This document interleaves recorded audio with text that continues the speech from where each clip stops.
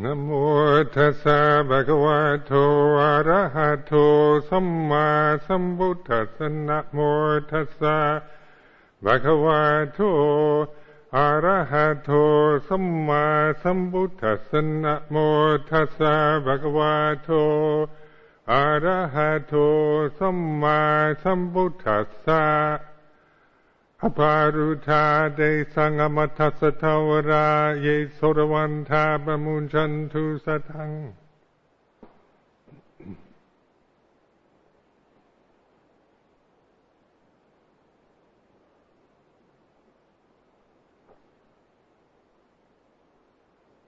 So this is the observance, the half moon, the waxing moon, and it's now springtime. Spring equinox is in the springtime period. We're at the end, this is the end of the winter's retreat. All these are, pointing to just the perceptions of time, the way we label things. Then the ceremony of asking for forgiveness, this way of, it's a ceremony that is quite skillful, because when we live together for 3 months in the lay community and the lay support group and the monks and the nuns, then there's all kinds of things that happen that cause, misunderstandings, being offended, or problems that arise. This is the way it is. The ideal community is harmonious, peaceful, mindful, and that's an ideal community. So we're pointing to the realities of communal life. So then the Buddha had these ways of, erasing, cleaning the slate, getting back to the now in case one is carrying any kind of resentments or doubts or fears about one's own behavior, or whatever one has felt offended or upset by anything. Then this way is a way of just forgiving, letting go of it, and starting always from the here and now.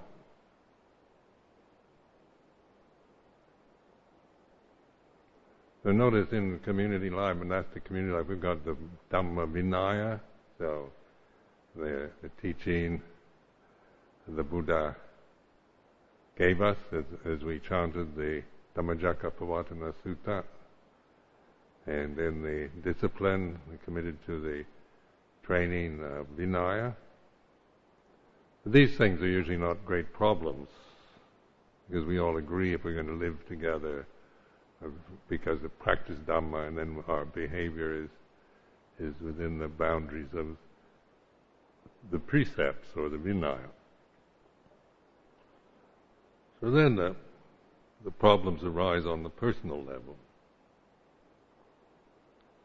I mean, you see that our personalities are all different, and our, the way we react or think, or emotional patterns or attitudes, body language, all these can be individual and unique. We can't make everybody conform to be one kind of personality, or be able to act in a,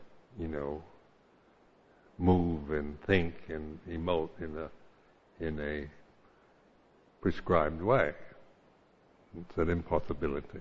So the disharmonies and problems arise always around this, the personal. And that's why in the practice of mindfulness, one is,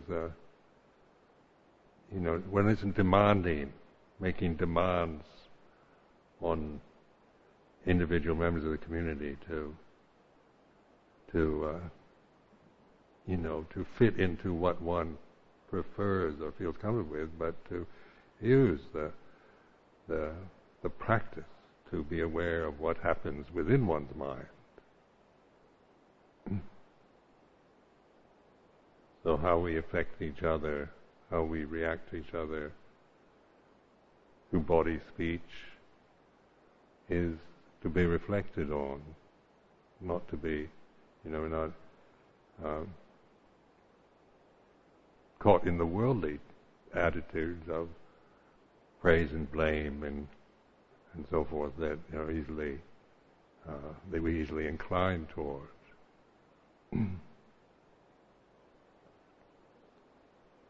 So see the challenge all the time of the awareness is the only refuge we have, because this is, if you really recognize and value awareness, then there's no other, everything else that's possible that you can think of or create in your mind, you'll never find it.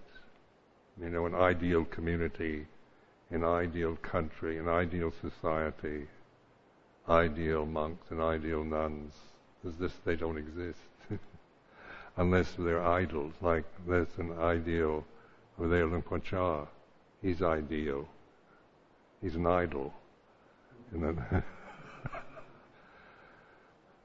and he, when you go over there, he isn't offended by anything. Because an ideal is like that. It's perfect in form. We can make perfect forms, exquisite forms, but then the human side of the situation is to be aware of the way it is. So Dhamma is not pointing to ideals. It's not a teaching about how things should be if everything were perfect and everything was right. But this relentless pointing to the way things are. The anicca dukkha anatta, the unsatisfactoriness of conditioned phenomena, its nature, its very nature, it can't really satisfy us. We can't find satisfaction even in the best of the conditioned realm. We can get, say, momentary gratification at best from the conditioned realm. But satisfaction or contentment comes through awareness. So this awareness, of course, is so simple, so direct, and that we tend to not really believe in it. We can believe in our views and opinions and our ideals more than we can really trust in our ability to be aware.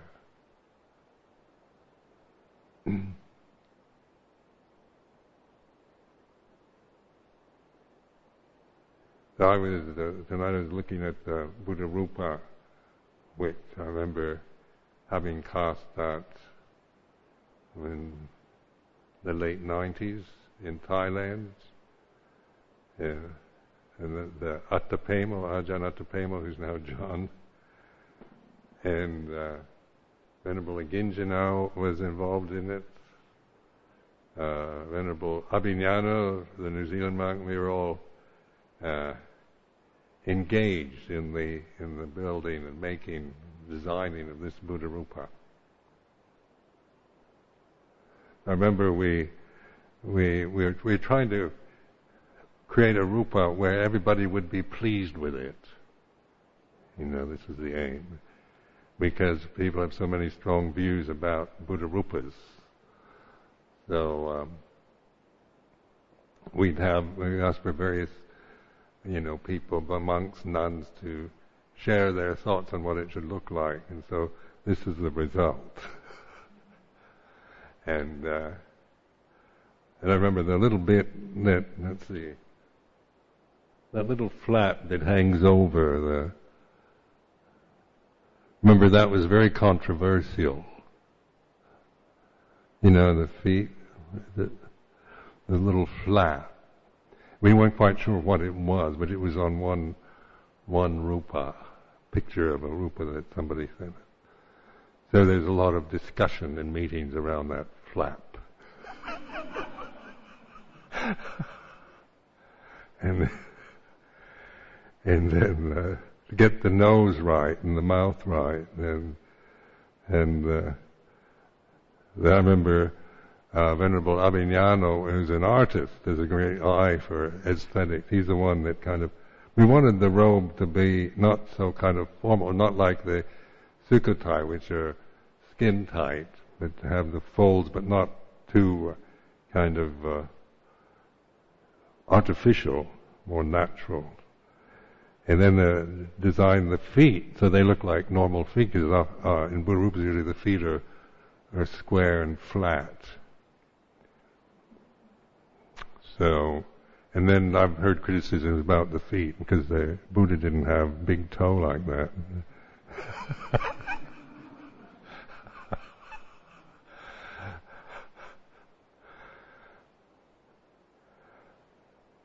So every day we'd have to go, we stayed in Bangkok and then we'd have to drive out, and it's one of the busiest roads down to Kampang San, which is near Nakhon Pathom, and that's traffic congestion is horrendous on that road.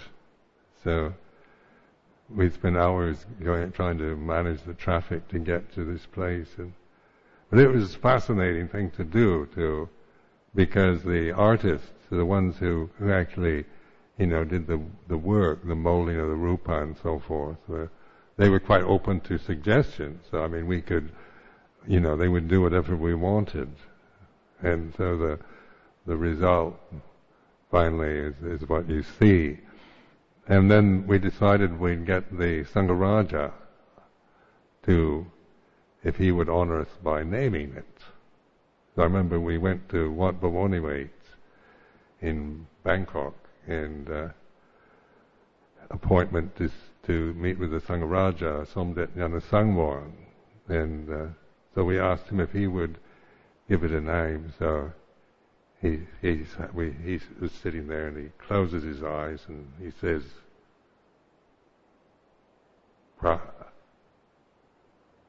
Put Tat Tam Machakra Maravati.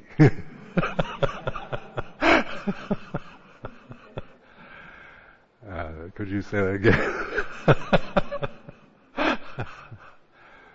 So that long A, they allied, in Pali they allied the words together. So the A becomes long.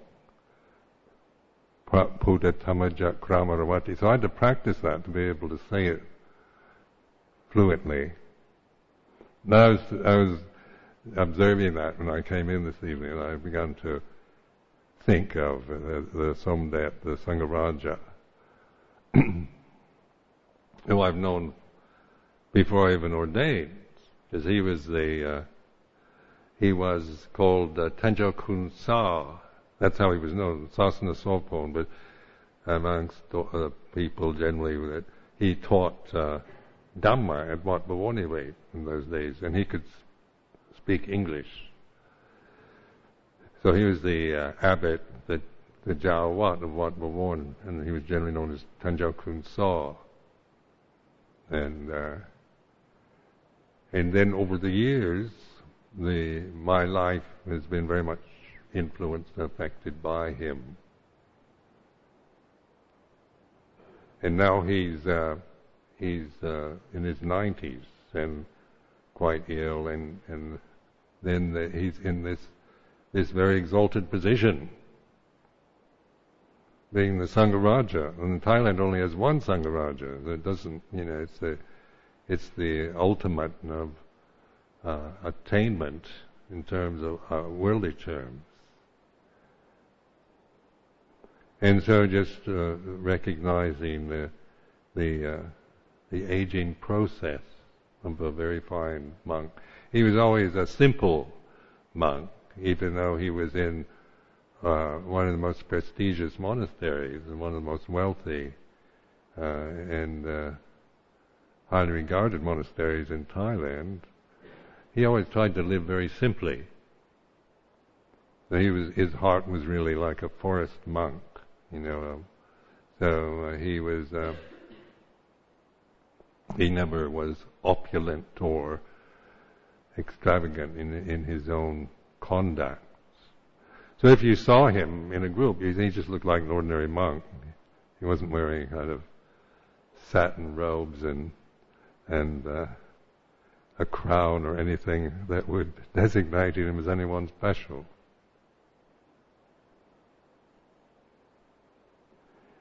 So recognizing that, in a system, monastic system now, there's all kinds of, because he is old and he's quite ill and he has to spend a lot of time in the hospital, and there's a lot of politicking and things going on amongst the Sangha and that to create problems, the worldly problems of praise and blame and success and failure and the struggle, because worldly positions are, that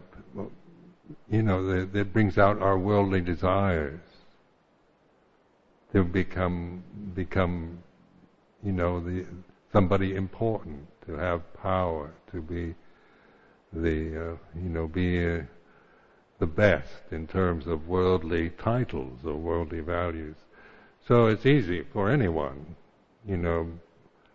lay people as well as monks and nuns, to be caught up in these kind of worldly conditions. And how that I always felt the Sangaraja, in spite of all the things he's subjected to, being in such a high position, with so many pressures, so much pressure from all sides, was able to sustain a simplicity and an awareness. And so, because it's very difficult to do that you're such a high profile individual, so where everybody has their views and opinions about you and what you're doing and what you say and who you see and who you're with and on and on like this. So we're recognizing that the world is like that. It's always confused. There's always, the endless play of sankharas going on. There's always views and opinions, projections, illusions, delusions, fantasies that we create in our minds and project outwards. And so we see that's why there is so much confusion at this time on the worldwide level, because that's just the way it is. There's not much direction in terms of international leadership or wise leadership on the political or economic scene. It's very much,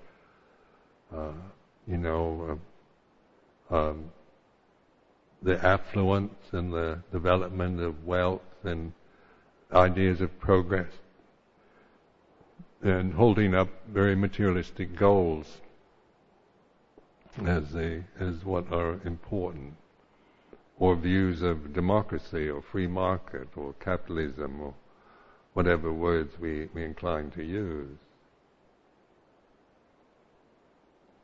So at the time of the Buddha, I imagine there was, Buddha didn't interfere on the political scene.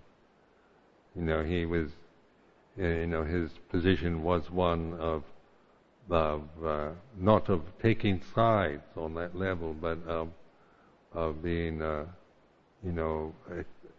that in the society which is like the middle way, the thread that we can all relate to that takes us or points to ultimate reality, to the Dhamma.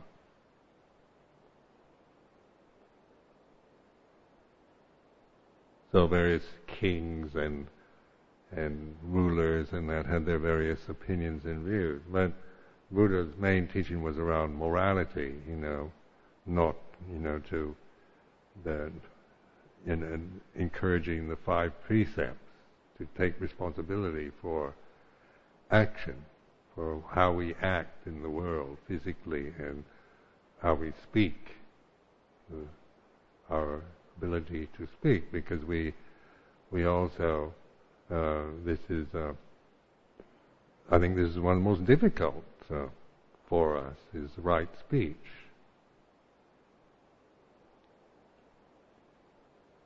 Because it's so easy just to say anything, to react and say things. So I know for me, right speech is not been that easy to develop.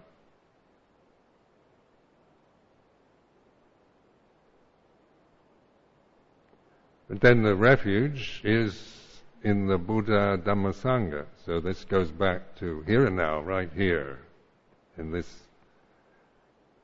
heart here, one's own heart. Returning, always that's a place to take refuge in. And of course that isn't in any view, opinion, or thoughts or feelings you have about anything, yourself or the world, but in the awareness. And so during this winter's retreat, I've been, as you are well aware, those who have been here, this relentless reiteration of this refuge. Because even though you understand it, maybe many of you get the idea, but to really trust it is another thing. Because it's so easy to give worldly values, personal views, and so forth, your full attention and commitment, because they're the ones that seem urgent, important. Now the world always has this sense of urgency and importance. It's the kind of hysterical panic. You've got to do something, or these kind of voices, are very strong and very intimidating,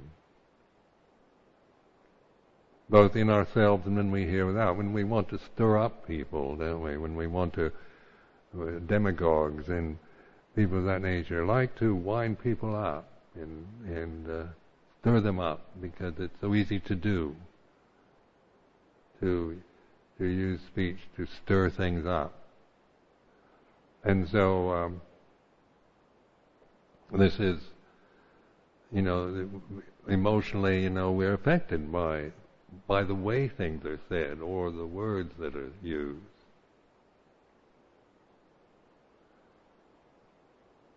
So it's beginning to. So what can we do? Can we just say everybody's got to speak in this very quiet way, or we can make if you don't have anything of Dhamma to say, don't say anything, and that's very idealistic, actually.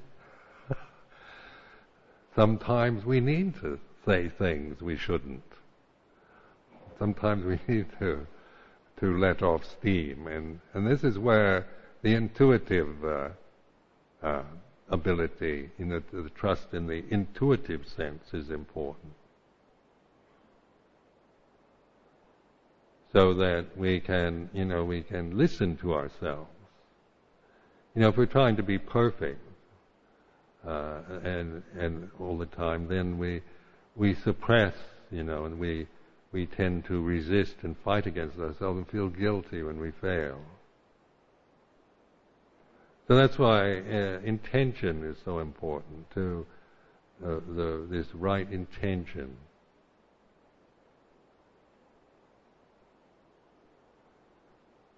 Now, intention doesn't mean, the feeling of the moment. How I see intention, I deliberately choose from a cool place in myself, very quite rational. It's not based on being inspired and full of, a high of bliss for the Dhamma and that I make the intention. It's much more after things have settled down, the intention to realize the truth, to be free from ignorance, to realize Nibbana. So that's my intention for my monastic life, why I ordained and have lived in this way for many years. So my intention is very clear to me. This is because I've made it intentionally and very, it quite deliberately, and made it and affirm it. This is my intention. And so because I've done this, then I have a way of reflecting on my own personal reactions to life in the Sangha, my emotional habits and the things, the experiences, and that I have during this life as a Buddhist monk. If you're trying to figure out what your intention is all the time, and from in a personal way, you just get confused. If I say if I say something that isn't very good, wrong speech. I know my intention is not to, is still my intention is to realize Nibbana, but the reaction may have been, some kind of heedless moment of getting lost in my emotional state. And so I began to reflect on, that instead of making this into an endless doubt and sense of worry or self-criticism, I just, I can let it go because my intention is clear, and by recognizing the condition, then I can let go of it, rather than endlessly doubt and consider and worry about what my intention is.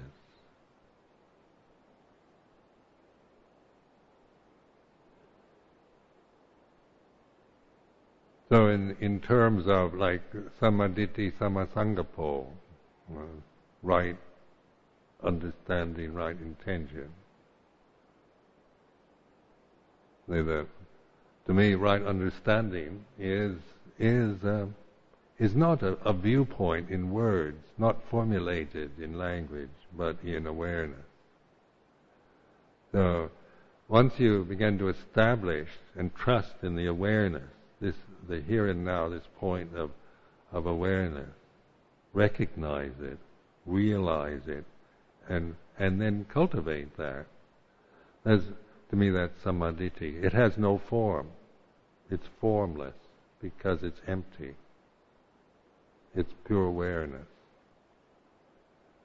Then from that awareness, samaditi comes samasangapo.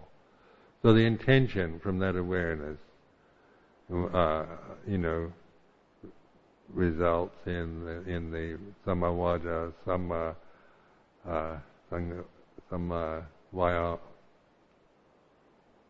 samagamanto, samachiva, right action, right speech, right action, right livelihood. So that means the action and speech, the physical, verbal, karmic conditions are then influenced by right understanding, right intention, which lead towards samma vayamo, samma sati, samma samadhi, or right effort, right mindfulness, right concentration. So this is called the Eightfold Path, or the way of non-suffering. It's eightfold. It's not. When we think about it, it becomes linear. Because thought is like that. Thought is bound to dualism, and it has A to Z kind of practicality. But intuition or intuitive awareness, or sati sampajanya, is not bound to thought, is not limited by thought. So this is why when we try to think ourselves into the path and try to analyze it and figure it out and get lost in views and opinions about the Eightfold Path and the Fourth Noble Truth and me and my practice, we just get caught in a sticky web of complications. So this is when we create ourselves through, we create ourselves through thinking. I become somebody through thinking. And when there's just awareness, there's nobody. There's consciousness. The physical body is here breathing, and there's consciousness. It's quite empty. It's just pure awareness. And then wisdom can operate from that. Panya. So wisdom then discerns things. And so this is where in the practicing of the Dhamma we wisely reflect on the way things are. So that the conditioned realm is seen through three characteristics of existence, like anicca, dukkha, anatta. These are not doctrines that we project onto conditioned phenomena, but ways of reflecting on the experience of phenomena, of emotion, of the sense realm that we're experiencing.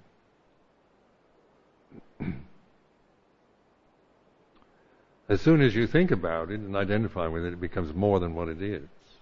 Because emptiness or pure awareness it doesn't belong to anybody. You can't claim it.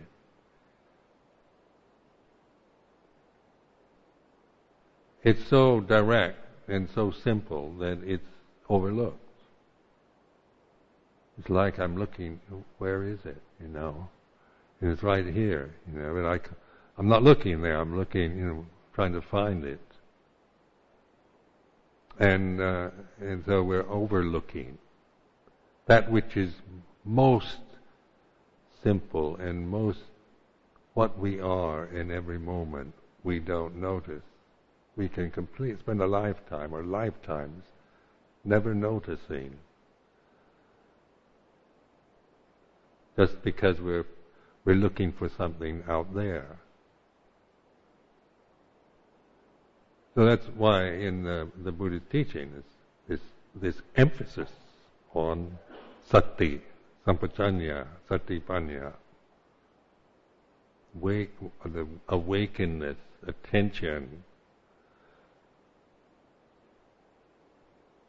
and then to realize in the Four Noble Truths, recognize the Third Noble Truth is about realization of emptiness. It's reality. It's not just a theoretical ideal. So this is where the encouragement to really trust this simple attentiveness to the present, not what you're thinking or feeling. Not to grasp that, but to put it in the context of awareness, feeling, thinking, sensory experience, emotional experience, because there's this awareness is not is with us all, is our potential at every moment. It's not dependent on harmonious communities or perfect situations or any kind of condition whatsoever. Since it's always here now, it's a matter of just recognizing it. So that's what I've been encouraged to realize it's just this. It's nothing much. Doesn't, you can't get your teeth into it. You can't prove it to somebody else and say this is the real Dhamma and hold it out and then have a scientist put it under a microscope and dissect it. Because the reality of it is it's unconditioned. There's the unconditioned, the reality of the Amaravati. Amaravati, it means deathless realm.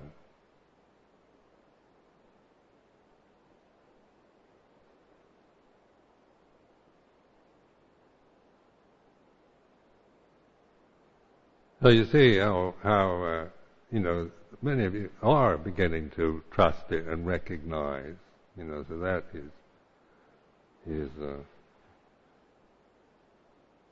very lovely to see. It's a commitment and willingness, and because one has to bear with so many complicated emotional habits and views and opinions.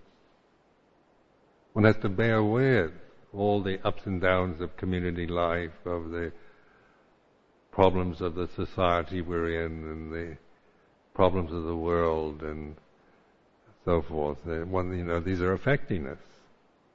The people around us, the weather, whether it's spring or winter or spring, or whether it's peace or war or sunny or cold and wet. We're affected by everything, so there's a continuous kind of impingement on us as sensory beings, and they do affect the mind. Just notice if it's been rainy and wet and damp for a few days, and then the sun comes out. It's different, isn't it? You feel different than, emotionally different than before. And how much the weather affects one's mood.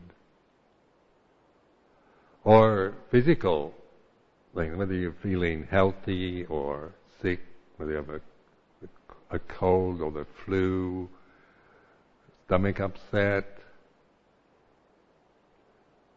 Remember in Thailand, I had to, for a while, I was living in this branch monastery where the food was I found the food I didn't like the food at all. And so there were very few things that I could really manage to eat. So one of the sticky rice I liked, and then this green papaya salad they make. It's called Dhammahung. And it was quite delicious, spicy, and it's kind of the way they make it. It tastes quite nice. So I could eat this Dhammahung with sticky rice. So I found that's what I'd eat most of the time was Dhammahung and sticky rice. So then began to notice that in the afternoons I was suffering from terrible stomach pains. They were really bad. They were just, you couldn't meditate. So I had this terrible, this kind of agonizing stomach pain, stomach ache. And I didn't connect it to what I was eating, So I didn't know what was wrong with me. But I noticed that when you have a bad stomach, everything looks bad. That generally I'm quite a cheerful person. I usually, I was always noted when I was a child for my sunny nature, being a Leo and that, kind of a sun child. So, it's noted for having a sunny nature. And yet, during that time at Tamsang Pet, really grumpy and sour. Everything I looked at, every thing that I experienced would be affected by my stomach.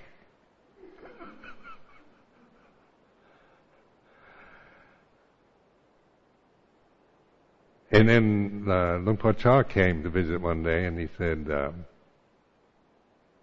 Luang Por, I just feel terrible, and there's terrible stomach cramps. He says, that's because you only eat Dhamma Hung. You know, you can't eat it all the time. You got to eat something. It has all these, vinegar and kind of chilies and all kinds of spicy, delicious things, but they don't. If that's what you're putting in your stomach, they have a, your stomach can't take it. So I had to relinquish the one thing I like to eat. And of course, the stomach cramps went away.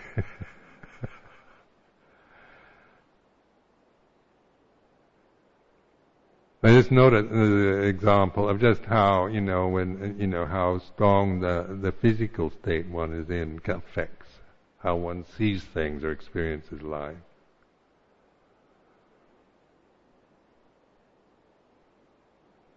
So what is aware of this? The awareness. What is aware that the stomach feels like this? The stomach? If I just react to the stomach pain, then what's wrong? Then I start thinking about it, analyzing it, thinking I've got, I can be real hypochondriacal if I want. I can think I've got cancer or some terrible terminal illness, Because my mind, I used to be quite a hypochondriac and get a hangnail on my little finger, and it'll probably turn into cancer and I'll die. So the mind I can create a death scenario over, a little pimple. That's how, prolific my thoughts can be. I can create, mountains out of molehills.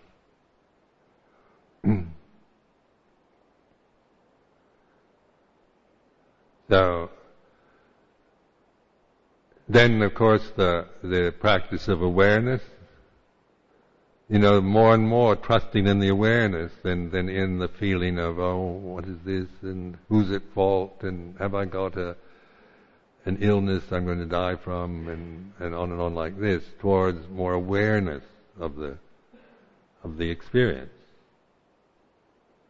So this, even using situations, difficult situations, physical pain, illness, old age, emotional reactions to things. So like emotions get triggered off by various things. Sometimes we don't know why we're so upset or angry or frightened over something. Because, it's not, we can be really upset over something very small. And then I think, why do I get so upset over that? And rational mind thinks about it as this is trivial and it's silly, and why should I be so distraught over something so trivial? Because rationally, there's no reason. So the rational mind tends to, say, don't be so silly, don't be such an idiot, and give all this kind of good advice of just, bear with it, the world's like that, and don't make a scene, don't be a nuisance. And then the emotions can be still going, reacting, this is terrible, I can't stand it, I won't bear it, it's too much, and on like that. So then the inner, the bossy intellect says, don't be so silly, don't make a scene, don't be ridiculous. So there's, we're getting different voices from different directions. How many of you ever felt this battlefield within yourself? Your sensible rationality, your intelligent mind, and your emotional experience. So, like I call it the inner tyrant. The inner tyrant is the judge, nemesis. It was there with the whip. Nemesis is a goddess with she's holding a branch to whip me. and so then something, the emotional, this inner tyrant is always judging, criticizing. So it sounds quite intelligent usually, and it's very intimidating. And then the emotions, the inner child, and they use these terms, inner child, or the lost soul, or you might say just immature emotional habits. When you put it in less emotive terms, but anyway, the emotions are what they are. So what the Buddha encourages us to do is to be aware of emotional experience, not judging it. As soon as we start judging it, we go back up here, Nemesis starts saying, "Oh, that's stupid, don't be so silly. You shouldn't think like that, you shouldn't feel like that. You're not a good monk."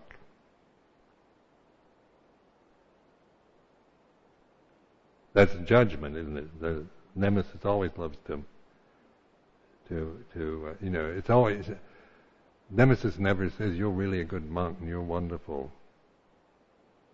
She's always ready there with the whip, the scourge, You shouldn't have thought that thought.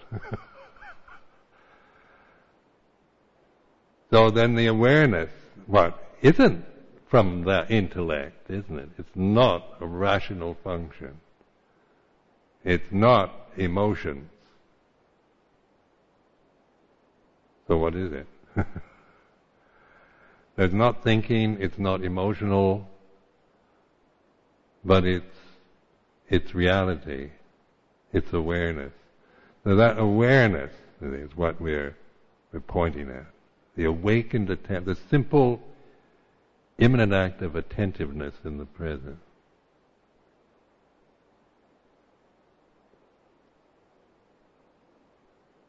Which we can easily not notice, because the emotions can be very powerful, screaming away. The intellect, the inner tyrant can be, abusing, intimidating, like crazy, throwing me into all kinds of guilt and remorse and self-aversion. But the awareness is aware of this, because these are conditioned phenomena. They are what they are. And so it's not a matter of saying how my intellect should be and how emotionally balanced I should be, how I've got to balance my emotions and grow up a bit and not be so childish and emotional and silly about things, and how I've got to, and all the kind of advice that one's rational mind so willingly gives me. All the judgments, criticisms, and boring old hackneyed advice that it comes up with, telling me how I should be. But awareness embraces both. Aware. It discerns. I keep reiterating the difference between being able to criticize and to discern. Thinking is critical. When I start thinking about things, my critical faculties are in action. This is better than that. This is bigger, smaller, and so forth. And then, I like this, but I don't like that. This is good and that's evil. That's a critical mind. And then in terms of sati panya isn't critical, but is discerning. Discernment then is knowing things as they are, knowing conditioned phenomena as that. Not projecting the idea of conditioned phenomena onto experience, but receiving it. Thinking, feeling, emotions are like this. So then there's that is what you take refuge in. And that you can't really name. You can't point to it and say it's there. When I point here, it's just a kind of metaphor for it. It's not like in the body at all. But the idea is to go back here, to learn to just pay attention to life, to receive and discern, so that in practice, in vipassana meditation, we're actually, seeing the way it is. All conditions are impermanent. All Dhamma is not self.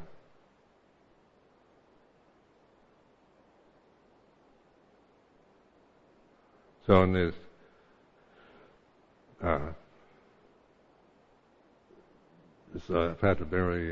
really enjoyed this winter's retreats. I came late due to my commitments in Thailand. And when I arrived back in England, I was totally exhausted.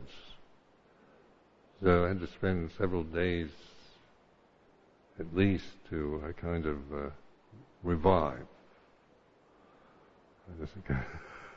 I'm getting old now, so I'm not as resilient as I used to be. And then, but then I found everybody, so. The monastic community and the lay support group, so pleasant to live with, and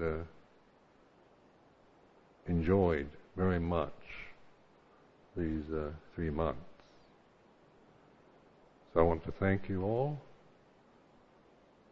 because I had a good time. Now whether you had a good time or not, I don't know. But anyway, again, I say, I'm just it's an encouragement. How I see that this is really important to me, to be someone who can encourage you, not to teach you things and tell you what you should do and all that, but to encourage this awakening. Because I see that's where especially Western Buddhists are most inadequate. We don't have a lot of saddha or faith, and we're trained to be very critical. So we this sense of really trusting your own insight, to really to find that in yourself. No, you can do it, and it's trustworthy. This you have to realize for yourself. So the only best thing I can do, the only thing I can do to help is encourage that. So the teachings or the encouragements I've been giving are really meant to be just that.